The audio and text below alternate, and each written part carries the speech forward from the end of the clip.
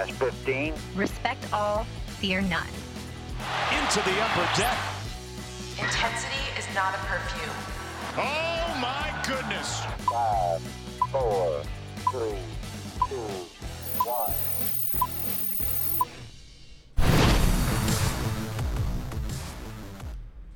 The first round of the 2022 postseason is complete.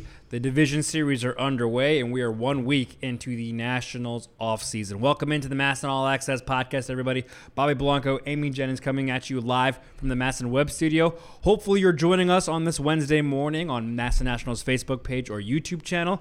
But if you're checking us out after the fact on Apple Podcasts, Spotify, Google Podcasts, SoundCloud, Stitcher, whatever your favorite podcasting platform is, that's obviously great as well. Thank you for joining us.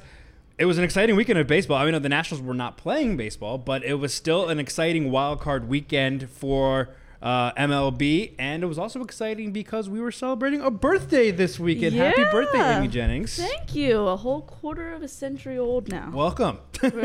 Welcome. So I guess it's kind of a big one, right? 25? Yeah. Absolutely. Kind of a big one. So I think I like having 25 is more exciting than 20. Yeah, for sure. Because 20 you're still like not of legal drinking Yeah. age, and like you're in college, and it's like, what's so the difference? close, yeah. And then 25 you're like, dang, I'm like halfway to 50. So here we are. Yeah. I'm getting old. Well, just remember, I'll always be older. That is true. I can't say that. You're not quite 30 yet. So what were the celebrations like this weekend? It is nice. I mean, I know we wish we were covering postseason baseball, but it is nice to celebrate your birthday during the off season. Yeah, it is. It's exciting. It's always like hits right around like the first week of playoff baseball, so that makes it really exciting. I got to go home and spend it with my family. I went to my favorite restaurant. I've been there like every year for my birthday since I was little. So that's great. Yeah, so it was fun. Yeah. Wait, I saw. Is that the picture with you in a sombrero? Yes. Yeah, and they I like saw that on your smashed Instagram. whipped cream in my face. Yeah. Is that it? I don't think it's a thing. Okay, I think they were just being a little crazy. Yeah, I'm from a Latino family, and my birthday choice is always my favorite Mexican restaurant as well, and I've never had whipped cream smashed in my face. I think they just feel, maybe since I've been going there since I was little, a little too comfortable. Okay. I was like, you probably shouldn't do that to like everybody. Oh, Amy's here. Get the whipped cream ready. Yeah. But it made it fun. Yeah, a little exciting. Fun. That's and cool. then baseball this weekend was just crazy. Right? Yeah. That Astros game yesterday, did you watch that? No, I watched. You know what? Yesterday was actually a very relaxing day. We had great weather. I had the windows open in the house, on the couch, prepping for the pod, and watched pretty much all 4 games. I didn't make it through the entire Dodgers game because it was just too late. But after the Yankees game, I was already like falling asleep. I mean, you start off, the Braves almost mount their own incredible comeback. They would get within a run in the 9th inning of the Phillies, and you're thinking, oh my gosh, the Phillies bullpen is going to implode again. And then the second game was that Astros game, and you switch over, and you're, it was like the 5th inning when I switched over already, or 4th, and Mariners had a huge lead. It was like 7-3. 7-3. Mm-hmm. And wow. I mean, you kind of felt that coming, right? I knew it was going to happen. Yeah, and I forget who sorry, forgetting the name of the broadcaster on the TBS broadcast for that game, but he was, as soon as I got to the bottom of the 9th inning, he was like, you do not want Yordan Alvarez. You do not want him getting to the plate, so just get your 3 outs before that. And sure enough, he said stepped that up like and 3 times, and there we went. And crushed that 3-run home run. It was really cool. I mean, I know we cover the Nationals, but here at MASN, obviously we work a lot with the Orioles as well, and it was really cool to see Trey Mancini celebrate that. I mean, sure. How can you not like Trey Mancini? I know he's not like a starter for the Astros, but he's now on a winning club that has a chance to go deep in the playoffs, and you could see the excitement in his eyes. That's when I was like, all right, where's Trey? You see him jump over the railing, and then so that was really cool. I mean, that's poor Mariners, man. I mean, the Mariners are an easy team to root for. Julio Rodriguez is having a Randy Arozarena debut in the postseason. And then let's say they win yesterday. You're up 1 game. You have Luis Castillo going in. Yeah. Oh. I was thinking if the Mariners lose this in 4, that game 1 is going to haunt them. Oh, for sure. Because then you would be tied going to who knows game 5.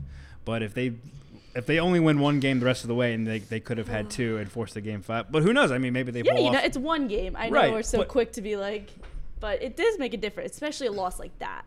They didn't just lose. Like, that's kind of a heartbreaker. You know? And the trick part, and they're a young team. And it was weird. There was like a veteran and Robbie Ray who gave up the home run. But how do you bounce back? I mean, I know they have the day. The schedule's so weird. The American League is off today, but the National League, so they have that may be the worst part, is that they have a day off to think about it before coming back and playing Thursday night. And then you get to the Yankees. I mean, the Yankees flexed their muscle. Garrett Cole shoved the $300+ million pitcher he is and how he should.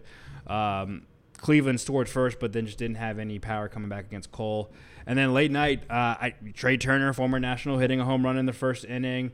Juan Soto scoring a run, I believe. Josh Bell getting on base a couple of times. But the Dodgers just showed why they're one of the best teams, if not the best team in baseball. Yeah, before we get onto the Nationals, so are we rooting for the Padres? Like, do we want the Padres to win because we have Josh Bell and Juan Soto? I wrote about this on MASNsports.com last week. A couple of articles about one. Oh yeah, check that. Being out. The one, it is the new format favoring the slower seeds. And then also who are Nationals fans rooting for, because with this expanded playoff, you have 6 teams now, and 3 of them are National League East teams. Right. So rivals. And I would have to imagine Nationals are not rooting for the Braves, Phillies.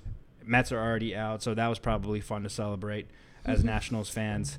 But then again, you might be rooting for Max Scherzer to get another ring. You might be rooting for, probably not, but there might be some people who still. Trey Turner. Well, I was gonna say Bryce Harper with the Phillies, and maybe Kyle Schwarber. Kyle Schwarber's only here for 6 months, so the loyalty might not be there as strong. But there are some people who still.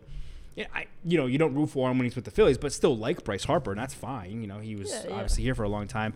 And then, yes, Trey Turner with the Dodgers, obviously Juan Soto and Josh Bell with the Padres. I think, for me personally, I think the Padres are the easy team to root for if you're a Nationals fan in the National League. Right. And then if you look at the American League, you're probably not rooting. Dusty, I guess you could have some, but I it's the forgot about Astros. Dusty. I I feel like we have this Dusty. conversation all the time. It's like, See, I didn't even mention Dusty Dusty in my article. I forgot about Dusty, Yeah. the Dusty factor. Yep. I'd definitely root for Dusty, but I understand why Nats fans and baseball fans in general don't root for the Astros anymore. And then, of course, the Yankees. If you're not a Yankees fan, no one likes the evil empire. Right. So, and then the rest of the American League team, it's kind of like, well, the Nationals never play the Guardians or the Mariners, so it's like who really you can't really root against them. So I would say probably the. But a lot of comments I got back were, I thought hands down the Padres, because people want to root for Juan Soto and Josh Bell more than the Dodgers. I'm nothing against Trey Turner, but it's hard to root for the Dodgers. They're basically the Yankees of the NL.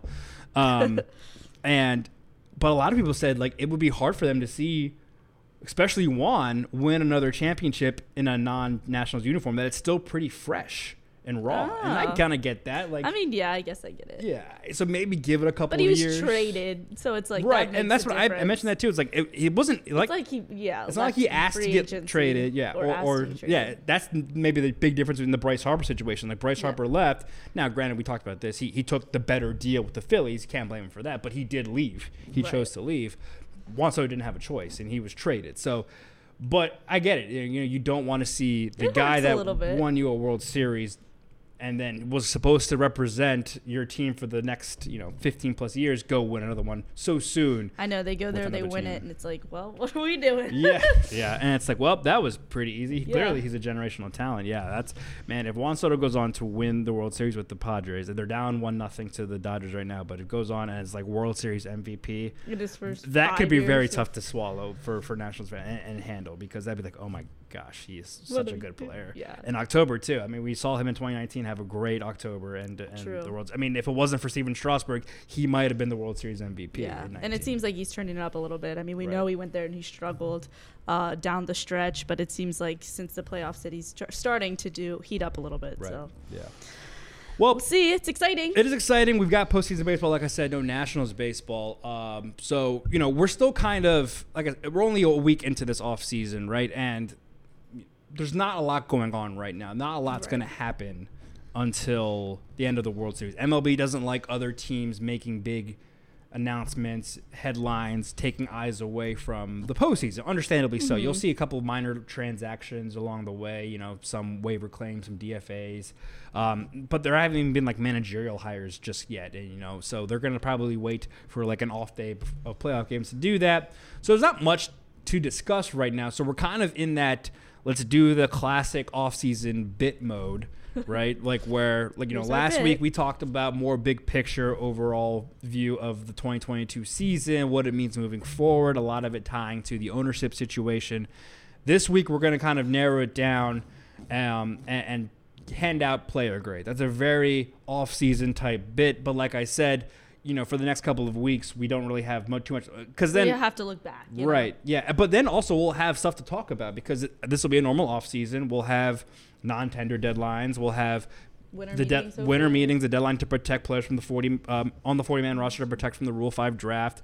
We'll have arbitration cases. Free agency opens up 10 days after the World Series. So that will be obviously more off-season, in-depth off-season content. We're doing kind of the basic, like, let's just wrap up the 2022 season while the postseason carries on, finishes out. So we're going to hand out player grades. We're going to split this up into 2 parts. We'll do position players this week. Next week, we'll do pitchers, both rotation and bullpen.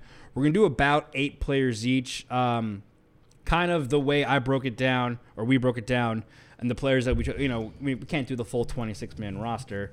That will be a 2-hour podcast. And, people have to And our producer, Tim Leonard, has to golf. He has to go golfing today. He's got a tee time. I've got my bachelor party this weekend. You've got things to do. We gotta get out of here. Wait, this weekend's your bachelor party? Yes, I leave. That's why I can't do. That's why we couldn't do it tomorrow.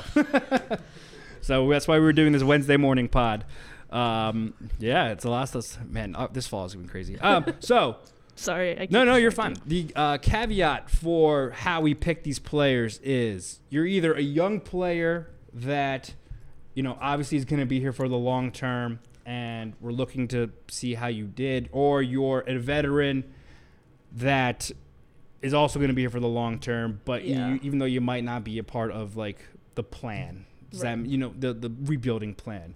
And then also we're going to add Nelson Cruz to that because obviously we need to talk about Nelson Cruz. Also, with the veteran status that he has, I think he deserves it. I think he earned, at least some time in there. And also with the DH being in the National League full-time for the first, This is the first year. Right. Yeah. So I think he was the first full-time DH for the Nationals. I think he deserves to be talked about. Right. So, we're not going to be talking too much about your Cesar Hernandez's, your Ildemaro Vargas's, Yadiel Hernandez because he ended the season on the IL.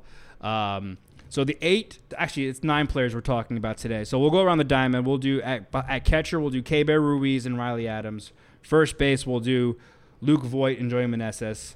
Infield, we'll do Luis Garcia and CJ Abrams. And outfield, Lane Thomas and Victor Robles. And then DH, Nelson Cruz to wrap it up. Mm-hmm. And then we'll do pitchers next week. 4 starters, 4 relievers. Maybe add someone else if we feel like they're necessary to talk about. But coming along, we're doing your normal think back. Then you're in 3rd grade science class. It's A+ through F, pluses or minuses, or incomplete. If some guys you might feel like we can't give out a final grade to, so we'll give you an incomplete. I think that's all my caveats that I have for how we're doing this. Good. Any other good explanation? Thank you. Yeah. Any other comments on the rules, I guess, of this exercise? I do like this exercise. I know it's also sometimes once you talk about it, you change your grade. It's like, well, yeah. Well, maybe you're right, So that was kind of I understand that this is very cliche off-season content, right? But I do like this because for a couple of reasons. One, I like it starts a conversation, right? And you and I are not Major League Baseball talent scouts, right? But we spend a lot of time. We watch 162 games of these guys. We're around the club. We talk to people around the club. We talk to people who do that for a living, kind of get an idea. And we formulate our own opinions on them. And like you said, I might value something that a player does higher than you do, and vice versa. And then it also opens up a conversation for fans. So we do want you to comment along if you're watching on YouTube or Facebook this morning, just to kind of get how other people see different players, especially. And then my part 2 is why I like it is because this year, more than ever in a long time, it's more about player evaluation than team success. Exactly. Because for 10 years, the Nationals were supposed to be contenders. And it was, did they make the playoffs, yes or no? Did they make a deep postseason run, yes or no? Did they win the World Series, yes or no? And we more took that as, all right, this conversation will be more like, all right, this player did good, this player did well, but this is where they need to fill holes to make a run next year.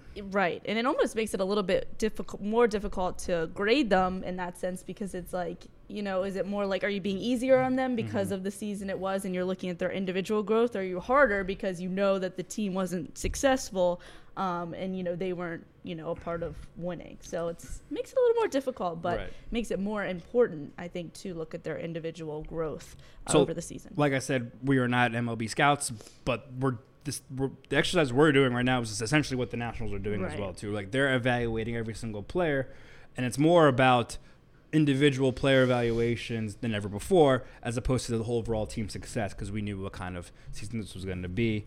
So that being said, let's get started. Let's go around the diamond. Obviously not doing pitchers today, so we'll go behind the plate at the 2 spot. K-Bear Ruiz and Riley Adams. Let's start with K-Bear. If you remember back at the beginning of the season, Amy, of course, coming into the season, these were your top 2 catchers, and K-Bear being your everyday guy. And for a while, he was the one carrying this offense. Juan Soto hadn't gotten going yet. Josh Bell was doing pretty well, but Nelson Cruz, we didn't know at the time, was on pace to have a pretty underperforming season. Right. So K-Bear actually was playing really, really, really well. Then he kind of fell off a little bit mid-season, kind of found his stroke again near the end of the season, but then had that horrible injury that cut his year short. So looking at K-Bear's season as a whole, how do you evaluate it, I guess? Well, like you said there at the beginning, when Juan Soto hadn't gotten going, Josh Bell hadn't gotten going, he did carry this offense. He fell off a little bit, but then when the Nationals went on their really best run of the season, once Joey Meneses came over, K-Bear Ruiz was a good part of that. That was their best stretch of the season. And then once K-Bear got hurt, I think it was like August 8th or whatever, that first week of August, they went on a 5-game losing streak, their worst stretch, and everything kind of fell apart. That's when their pitching fell apart. And I think, that just goes to show what a big part that K-Bear was in that. I mean, their pitching was best over that stretch. I think they went like 9-7 over that road trip. They beat the Mets 2 out of 3. They went on that really good stretch. And, some of these pitchers, especially the veterans like Anibal Sanchez, just said how far K-Bear Ruiz had come over this season. And I think that was like the main goal of this season for K-Bear Ruiz. Like, we know that he is going to be the #1 catcher of the future. Every day he's behind the plate.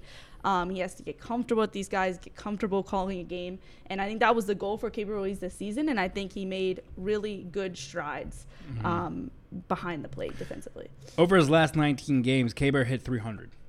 So that's including the stretch you were just talking about. And impressive enough, he walked 6 times and only struck out 6 times. So that's a 1-to-1 ratio right there. And he hit 4 doubles and only 1 home run. But, when Davey talked a lot about K-Bear's offensive skill set, and we talked a little bit about this maybe when we talk about Luis Garcia too, but like he almost has 2 good bat to ball skills, and which means that's a good thing. He can hit the ball that are slightly out of the strike zone, but you don't always have to do that, swing, right? Because that's sometimes usually going to be a ground out or a bloop foul ball, whatever it might be. Right. So be a little bit more pitch selective. I think we saw that from K-Bear near the end of the season.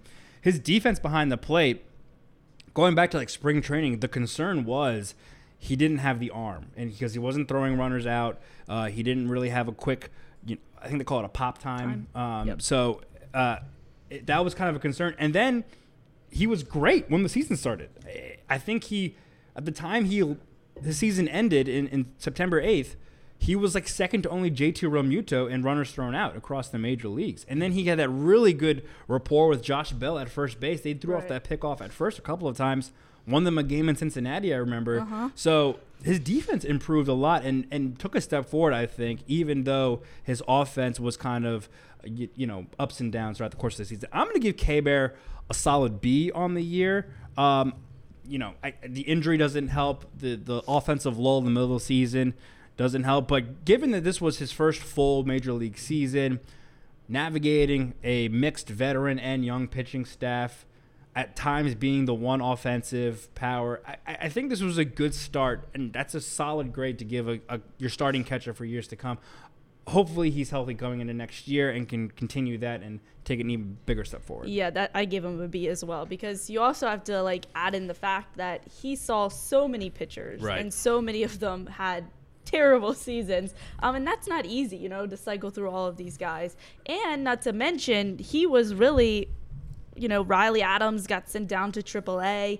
It was a Trace Ferreira as your backup, and we saw some other guys, but K-Bear Ruiz, the spotlight was on K-Bear. You didn't, you have that day off. Plus, he was catching a ton of games in a row, which I think was probably really good experience being a young guy. You were a little bit worried maybe they were pushing him a little too much, but he wanted to get back there. He wanted to learn, and that's the main thing. So I gave him a solid B too. A lot of room to grow. That offensive, downfall like in July.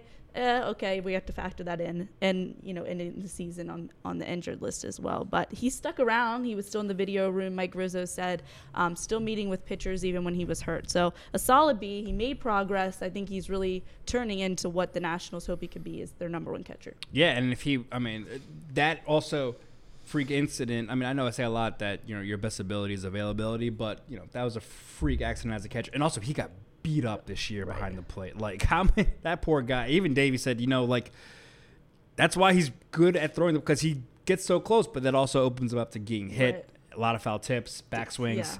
So he got a little bit beat up, so maybe they can find some adjustment for that for his offseason. So solid B's for K-Bear. Let's move on to his backup, Riley Adams. You mentioned him briefly right there. Came in the season as the backup. That's a good 1-2 tandem of young catchers, I think, they brought in last trade deadline. You mentioned him having to go down. He spent a good amount of time at AAA this season, while the Nationals instead brought Tres Barrera. Now, the plus on that side was that Riley was playing every day at AAA at catcher, got some reps at first base as well.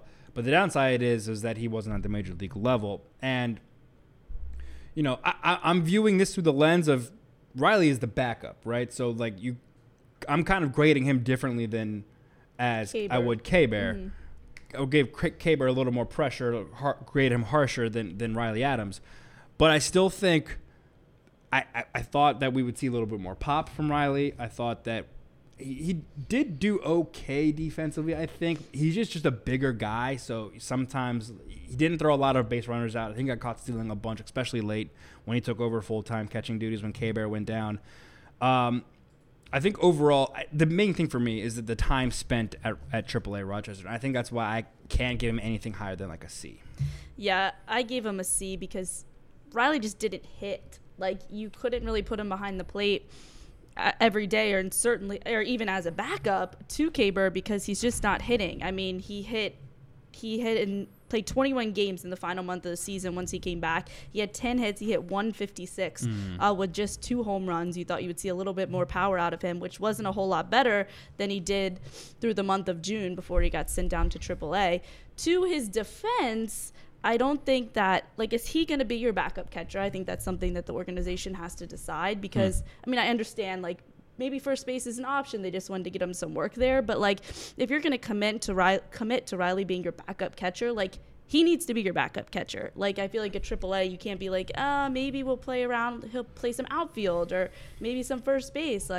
That's fine for some guys. But if you're going to commit to that, he has to be your backup catcher. Yeah. And he needs to be catching. I understand you want that as an option. And, once they traded Josh Bell away, it became even more, prevalent, we're going to need a backup first baseman or a first baseman at all before we knew Luke Voit was coming. But I think it just comes down to the offense. You can get away with his defense behind the plate, but he has to hit, and he just didn't this season. Spent time in AAA, so I'm going to give him a solid C. Yeah, he does have to hit. You're plugging. You don't want that one off day, or I guess 1 to 2 off days a week when K-Bear can't catch, to just be a complete absence of offensive production in that spot in the lineup, right? So, yes, you're right. He does have to hit. He hit slightly better at AAA, 224, and about half the games, and only 1 less home run and more RBIs than he did in 48 games in the major leagues. I think, so like I said, comparing to K-Bear, the bar isn't as high for him. So, I think it's easier for him to go to C to A than it would be for K-Bear to go to B to A. Does that make sense? Because you're just looking for a modest improvement from your backup catch. We're not talking about hitting 300 and 20 plus home runs and 50 plus RBIs. Get to 10 to 15 homers. Hit above 240, 250-ish in your limited action.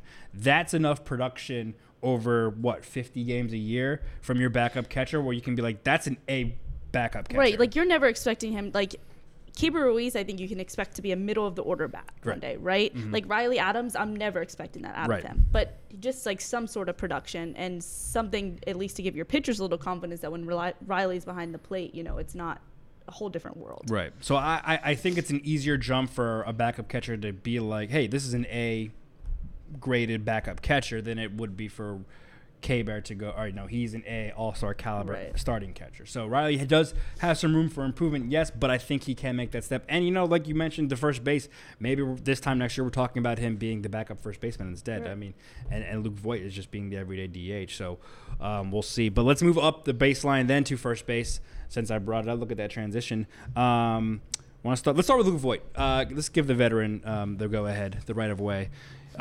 You know, I know it was tough for Luke Voit to come over here the way that he did. You go from a team that's now currently playing in the NLDS to a team that finished with the worst record in baseball, 107 losses. He wasn't even the original first baseman included in that trade. There wasn't supposed to be a first baseman included in that trade until the Nationals included Josh Bell and was like, we need a first baseman back. And then he, you know, he didn't have the right of way to deny that or to block that trade. So here he is. So I know that's understandable, but he handled it like a pro. He was very influential in that clubhouse. I know Davey really appreciated the way that he mentored the young kids. I will never forget that scene. I forget who they're playing, but he hit a home run, and then he was talking to Lane Thomas as he was coming into the dugout, and then 2 batters later, Lane hit the game-tying home run. I think it was late in the season, obviously, but I don't remember who they were playing. I think they ended up actually losing that game, but that was a cool moment where you can see the camera caught him talking to Lane, and then Lane was able to do the same thing. And so that kind of influence, I think, carries a lot of weight, especially when you're talking about a veteran guy like Luke Voit. I mean, the numbers aren't going to jump off the page. He was only here for a limited amount of time, but I think it was significant the way he impacted this team over the last 2 months. And I think what was frustrating to see is how frustrated he was. Like there for a little stretch where he'd go a couple games, couldn't get a hit. He was just frustrated. And then he'd have a big home run. They interview him after the game, and he's like, well, I need that. Like, that's what we should expect, right? So it was kind of aggravating to see him frustrated. I think the defense at first base is what we expected. Like, I don't think anybody expected a whole lot of Luke Voit defensively. If you had seen him, you know, previously with New York or with San Diego, like, you didn't expect a lot out of his defense, and that's why Joey Meneses finished the season at first base and Luke Voit moved to DH.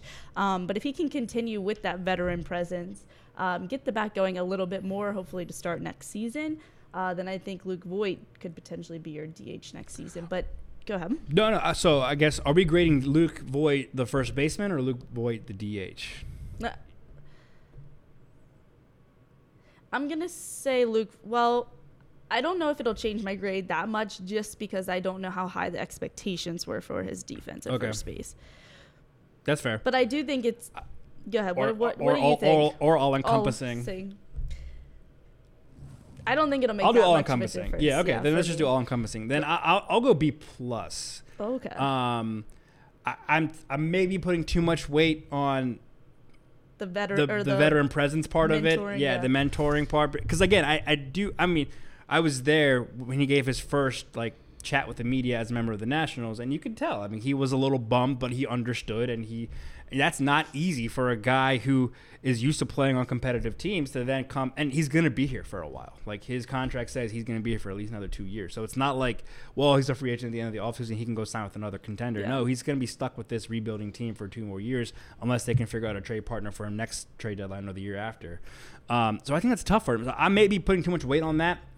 I think you're right. The defensive production was what we expected, and that's okay, especially since Joey Meneses eventually took over. Him moving to DH definitely helped him. I mean, yeah, and if you look at his overall, if you combine his numbers between the Padres and the Nationals, he hit 22 home runs and 226. I mean, he's not going to hit for average, and 69 RBIs. I mean, I think that's qualifies as B production over the course of he also wasn't getting everyday playing time in San Diego. Right. So if you expand that over a regular 162 game season as the starter, he's playing, if he's healthy, 150-ish, you might get closer to 30 home runs from him. I think that would be qualified. So if he's on this track, I think that's Let's B see. plus. I'm gonna give him a B minus. Okay. I think. But he has to hit for power. That's gonna be his game, right? Yeah. And especially if he's gonna be the Nationals' everyday DH, that's what we didn't get out of Nelson Cruz, and we'll get to him here in a minute. But he has to hit for more power. He's not gonna hit for average a ton. But hopefully, once he plays a full season here, you're gonna see that, over a longer stretch. I'm gonna go B minus. Okay. For Luke Voit. So in the B range for the both of us for Luke, his, I don't want to call him his replacement, but his first base companion, Joey Meneses, I don't know. I mean, I think it's A plus for me. Yeah. I don't know how it could be anything other than A plus. What more could you ask out of Joey Meneses? I mean, I think we would have given him an A if he did half of what he did. Right. I mean, he's obviously much better at first base than Luke Voit is. Has the highest WAR out of any of these guys. He hit .324 with a .930 OPS, 13 home runs. The best production we've seen out of that stretch in a game from a rookie, and Yeah. And I know it's not a fair comparison, but he's not over a whole season, but but like just like the comparing him to Juan Soto as a rookie. after the trade. No, after the trade, yeah. and like he was better than one. I mean, like no, that's not a fair, but like it's still like, wow. I mean, and I also think like if you're looking for a negative or something to like just to play devil's advocate. The one thing I can think of is like, well, he didn't play the whole season. Well, he wasn't supposed to. Like who knew that we would be at this point where they were trading both Juan Soto and Josh Bell in the same deal and needed to bring up this 30-year-old minor league journeyman first baseman Right. who then 10 took years off. in the minors, 30 years old. Probably I'd never heard of him. Nope. Like, I mean, we heard of him in like, oh, this guy Joey yeah, he had another hit. Joey Wow, okay. Meneses. I Yeah. didn't even know how to pronounce his last name, Right. unfortunately. Like, and then he just hits a home run in his first game and then just never stopped hitting. Right. It can't be anything other than And you A just plus. kept saying, like, maybe this is a fluke. Maybe this Yeah. won't stick. Maybe this won't stick. And then you got to 50 games, and it's like, no, that's a good chunk of the season. You couldn't have asked for more out of Joey Meneses. I don't think he's going to finish in the top 3, but I bet you he gets a handful of Rookie of the Year votes. You'll maybe finish in that top 5. It's just I don't know how. I mean, he set national rookie records for the amount of time that he played. So Right. I think it can't be anything but A+. A plus. Highest grade for me. No pressure next year, Joey. Yeah. So then moving over across the diamond, let's go to second base, and we're going to treat Luis Garcia as a second baseman, but I don't think we can completely dismiss the work he did at shortstop. Yeah. Overall, look, like we kind of mentioned with K-Bear, like there were times where Luis Garcia was carrying the offense, especially after the trade deadline. And he was their only bat that was producing. He's a very good left-handed bat. A lot of people have compared his style to Juan Soto's. The power is not always going to be there. Maybe never get to the level of Juan Soto, but his approach is similar. Also similar to K-Bear's, where he might be too good at bat-to-ball skills, and he needs to be a little more selective at his pitches and drive that average and on-base. He never walked. Yeah, He like, just did not. He drew 4 walks the entire year. I mean, he just has to be a little more selective at his pitches. yeah, he walked 7 times in the final 2 months of the season, which was huge. I mean, usually that's but that was a really big deal. When he got his first walk, it was like a huge deal. I think Mark Zuckerman read an entire article about his him first not walk. walking. Yeah. Big deal for Luis Garcia. And like you mentioned, he's going to make contact, and that's a really good thing. But as you mature in your plate approach, you have to be more patient. You have to be more selective in your pitches. And that's something that, like when you mentioned there's him and Juan Soto as being similar, is like that's one thing that Juan Soto is able to do that Luis Garcia hadn't been able to do. But you saw that progress over the season and him improve and be more patient at the plate. And I think that was really good to see. Finish hitting .275 with a .704 OPS.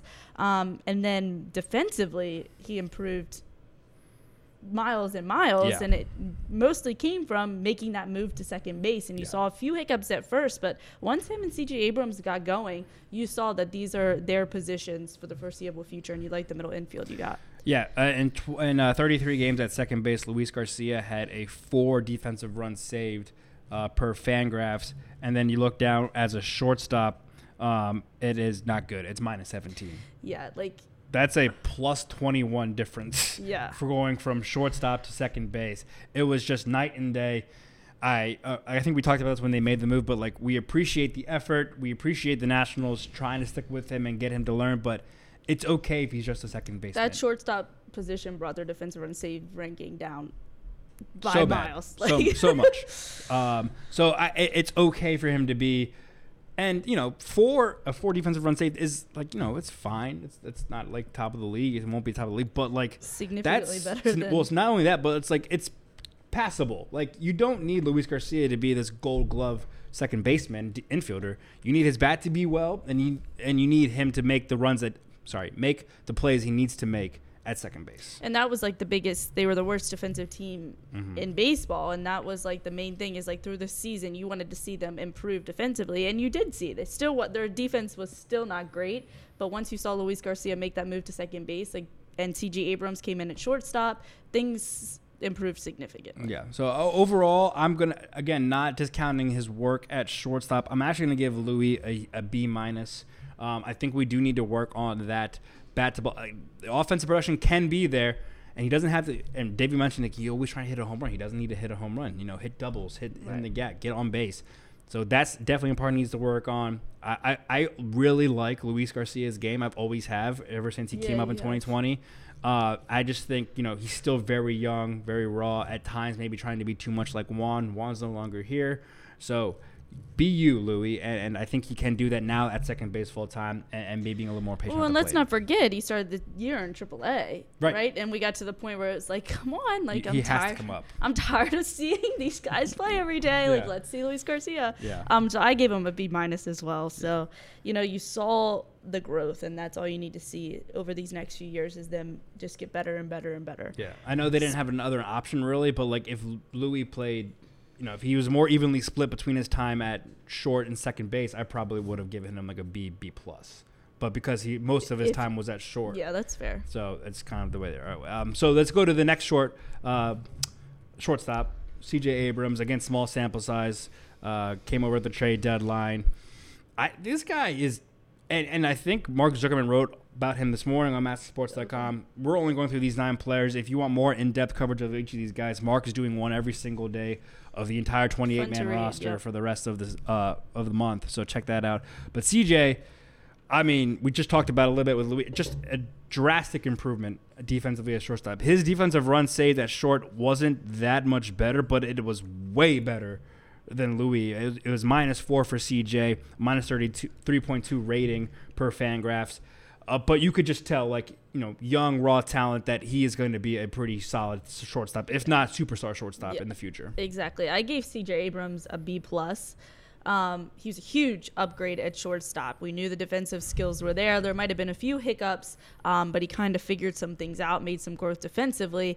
The main concern was his offense, and we saw that he struggled for his first few weeks here, and then things started clicking, and he improved significantly at the plate, became a bigger part of this offense. You saw him move up the lineup. That's what Davey Martinez wanted to see by the end of the season, but he just wanted to get him comfortable for a little bit. The struggles didn't help, but by the end of the season, you were seeing CJ Abrams, your short. Apologies, everyone. We had some technical difficulties with our live stream, but we wanted to finish up our last couple of players and our position player grades for this week's episode. I think, Amy, we got cut off during your thoughts on CJ Abrams and his year as the national shortstop. Yeah, but overall, just wrapping up, I'm going to give CJ Abrams a B+. He was a huge upgrade at shortstop. He made huge steps at the plate after his struggles to begin the season, and I think that's what you wanted to see out of CJ Abrams. So I'm going to give him a B+, and I think he's going to be a bright spot on this team for the future. Yeah, I agree with the B+. He definitely improved the defense at shortstop. I think the metrics show that it wasn't terrific, but it was definitely an improvement, and he showed flashes that he has the skill set to be at least a above average shortstop, if not possibly an elite shortstop. So I'm gonna give him a B+ too. And we saw the bat come around late in the season, so I think that's a good sign for CJ moving forward. We got 3 more players to talk about before we get out of here. Going to the outfield, Lane Thomas and Victor Robles. Starting with Lane, this is a guy who the Nationals, remember, traded for John Lester and got back, and we were like, who is this guy? He's just like a minor leaguer in the Cardinal system with limited major league experience.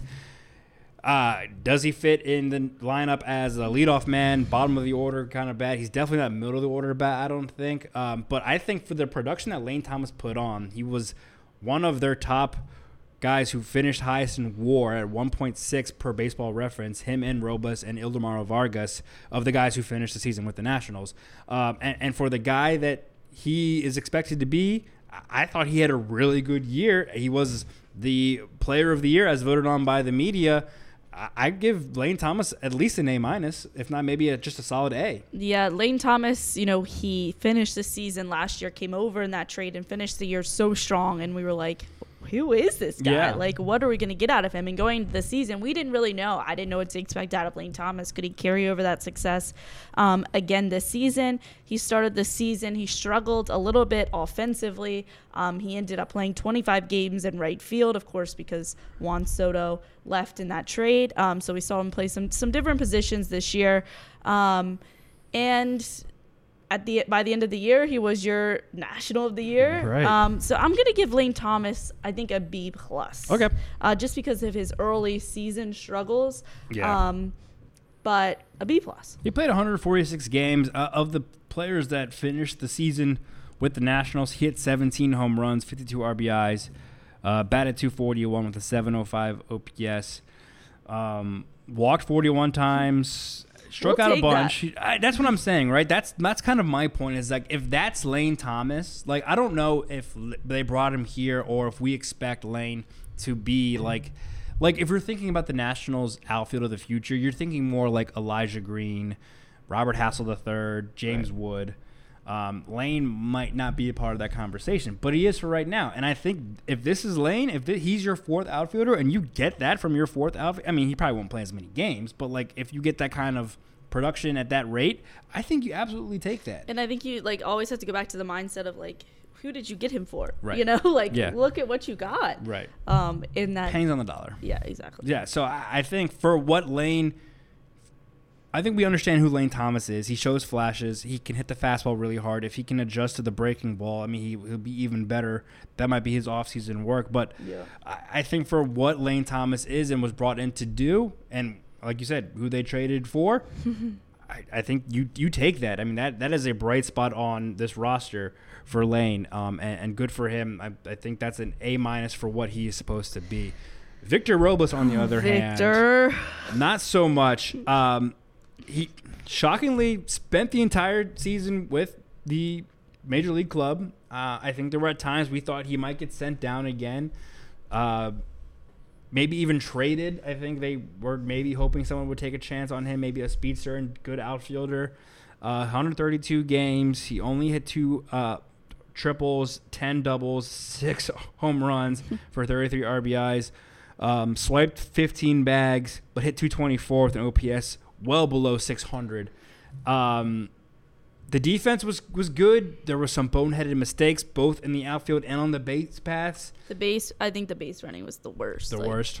Oh, Victor. Victor. But his 224 average was the best. Is the highest average since the World Series. Right. So at least with that. But at this point, I think it's almost like, I think we kind of know what to expect out of Victor Robles. I think we're over that thing where it was like Victor and Juan, our future, our outfield of the future. Right. They had such high expectations for Victor Robles, and he performed, and in 2019, the year of the World Series. But it's been downhill ever since. I think we're past that point of, maybe this is the year Victor finally gets it together. So I think that almost helps me grade him not as harshly. Oh, okay. As I would have. Yeah, so you're basically saying I'm taking a step back on Victor overall, and therefore I don't need to put too much emphasis on his grading. Right. I'm still going to give him a C+, I think.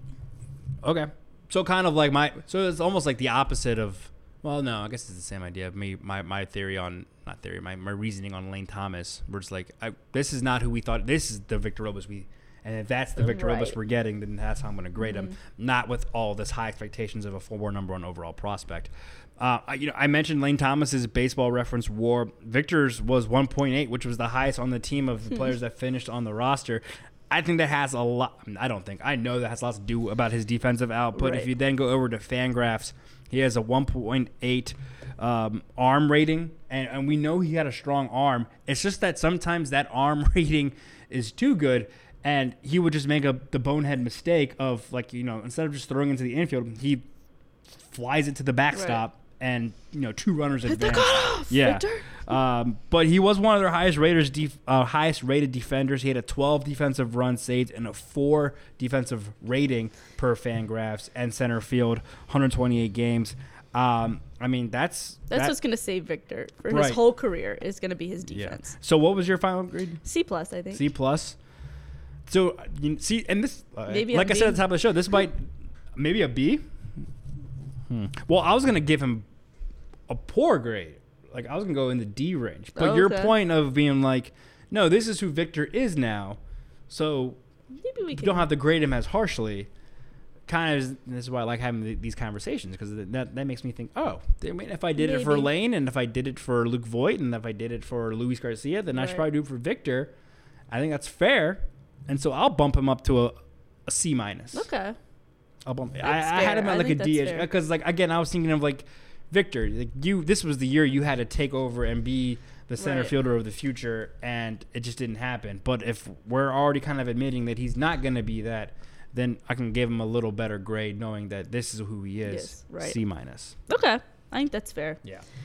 Last but not least, the one and only Nelson Cruz. Nelson Cruz. And this is like an unfortunate topic, because this is nothing against Nelson Cruz. It's just, this is not what the Nationals signed up for. And this is not what he signed up for, right? Like, we understood that he signed up with the Nationals in spring training with the idea that, he would become a trade chip by August and be sent to a contender looking for a power bat and get one more shot at chasing a ring. And it just did not pan out that way. I mean, like I said, I think I said like last week, is like, who would have thought that Nelson Cruz would only hit 10 home runs, 64 RBIs, and hit 234 over 124 games with the Nationals this year? And like, you needed him to have like a little bit of a better season than he had last, but like, he had one job. Yeah, but at this point, I think you would take what he had last year. Like, that would have been Oh, much heck more yeah. improvement. I mean, Oh, he at least yeah. got traded last year. Absolutely, yeah. But he just didn't do his job. He had one No. job. You needed to be the everyday DH. You didn't have to go out there and play defense. You just had to hit. You had to hit home runs. He only had 10. He didn't do his job. I'm going to give Nelson Cruz the lowest grade out of these guys, and we're going to go in the D. A D. Yeah. I think He failed. I think it's a failure. I think it's an F. F. I mean, and this is not Boo. entirely on Nelson Cruz. Again, I feel No. bad for him, but like, the Nationals and he signed up for X. They got Y. Y. And Y is bad in this case. And it didn't work out for either of them. The Nationals owed a lot of money to a guy who did not hit a lot of home runs for them, who they couldn't even flip, and he didn't get to go to a contender. And then also, I mean, he had a lot of ailments that kept him out of games this year. I mean, he ended up playing 124, but he missed time with a back thing, a neck injury. He was sick in Miami one time. It's true. And then he ended the season with that eye infection that, And I'm not even sure how long that went on before it was almost Right. like, we're going to leave you, Yeah. Well, I know Davey wanted to get him in there just to like give him a proper Yeah. send-off if this is it, but he couldn't see pitches. And the worst part about it all is like, it's the contract. Yeah, like, it's it the- just looks so bad now. Over $10 million. Which again, he didn't write the check, No, right. And that's You why know? I'm saying, like, overall, for both the Nationals and Nelson Cruz, this was a failure. Yeah. Yeah. It Yeah. just didn't work out for either party.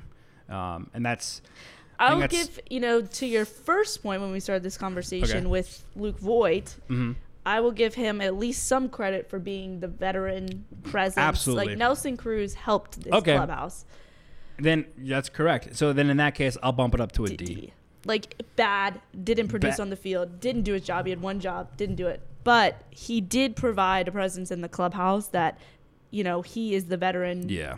player on this team. A lot of guys looked up to him. Yeah. And I think he helped. I think that's a very good point, especially since I did mention that about Luke Voigt. It's not fair to mention about him and then not Nelson Cruz. So I'll split it up. Production-wise, Nelson Cruz was a failure, but influential wise, his clubhouse influence and leadership, that was an A.